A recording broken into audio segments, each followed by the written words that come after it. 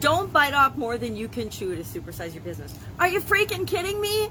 This is one of those idioms and those expressions that it goes along with conventional wisdom, but kind of makes me a little bit crazy, especially for those of us who have started businesses, run business, supersized businesses, grown businesses, sold businesses, lost businesses, done anything in our lives and our career that's the slightest bit out of the ordinary, the normal, the average.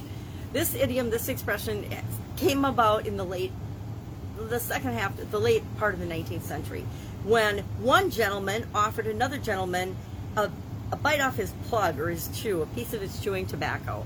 And I've never had chewing tobacco, but I did date somebody who chewed tobacco once, because he was a baseball player, and he took a big bite of it and accidentally swallowed it and proceeded to get sick for the whole next couple of days. So chewing tobacco never had any appeal for me, but it came from that particular practice or expression. I don't know what industry they happen to be in, but the wisdom became, don't bite off more than you can chew, because if you put too much in your mouth, you're not going to look good spitting it out. I think it was Carol Bryant or someone said that, and that's where the quote came from. And it's been used to mean, don't take on too much. Don't do more than you can handle.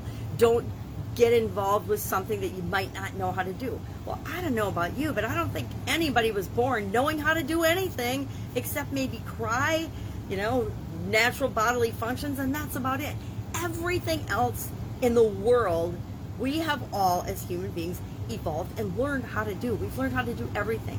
So this expression, to me, is absolutely ridiculous if we ever want to accomplish anything, if we ever want to grow, if we ever want to expand, if we ever want to supersize our business.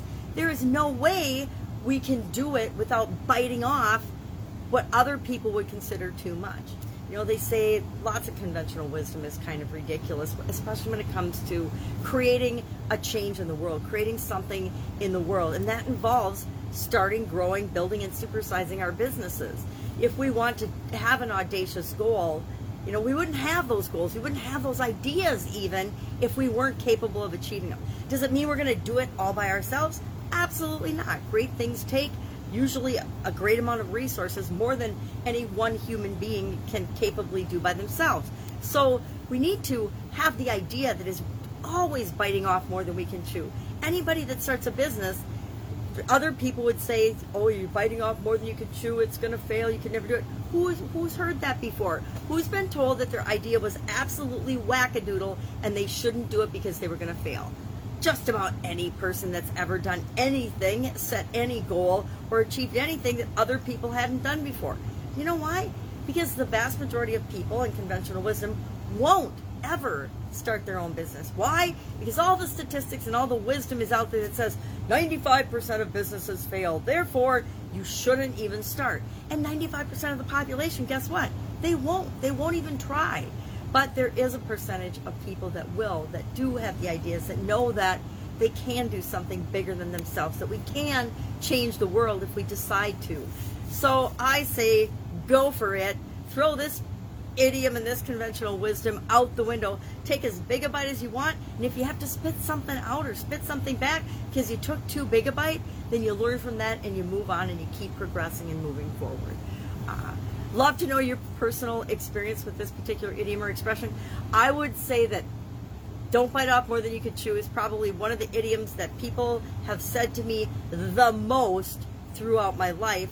And thankfully, I didn't listen to them because I had a dad and a mom who told me I could do, be, and have anything I wanted as long as I was willing to work hard, take responsibility, take the actions, and do what it took to make that happen.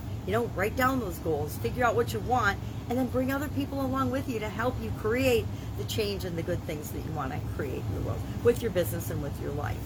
So share in the comments below your experience with this idiom, this expression. Have you been told, hey, you're biting off more than you can chew, you're not capable of this, you can't do this? I love it when people tell me I can't do something because it is as good as done.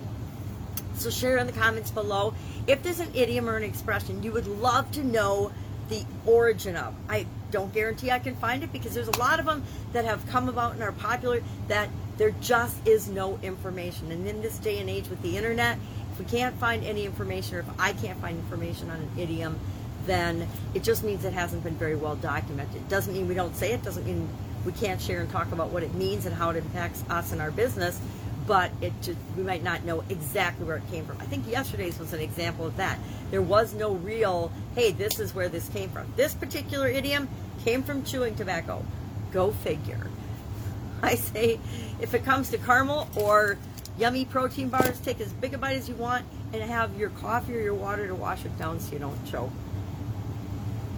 Otherwise, I find it very unlikely that any of us would ever bite off more than we can chew. Because if we have the idea, if it pops into our mind, if it pops into our heart especially, we have the ability to see it through and make it happen in our life, or to set the things in motion to make sure that it does happen, and it does happen in the world somehow. All right, that's it. Have an amazing day. I will be with you tomorrow with another interesting idiom. What does it mean? Where does it come from? How might you use it in your business and your life today?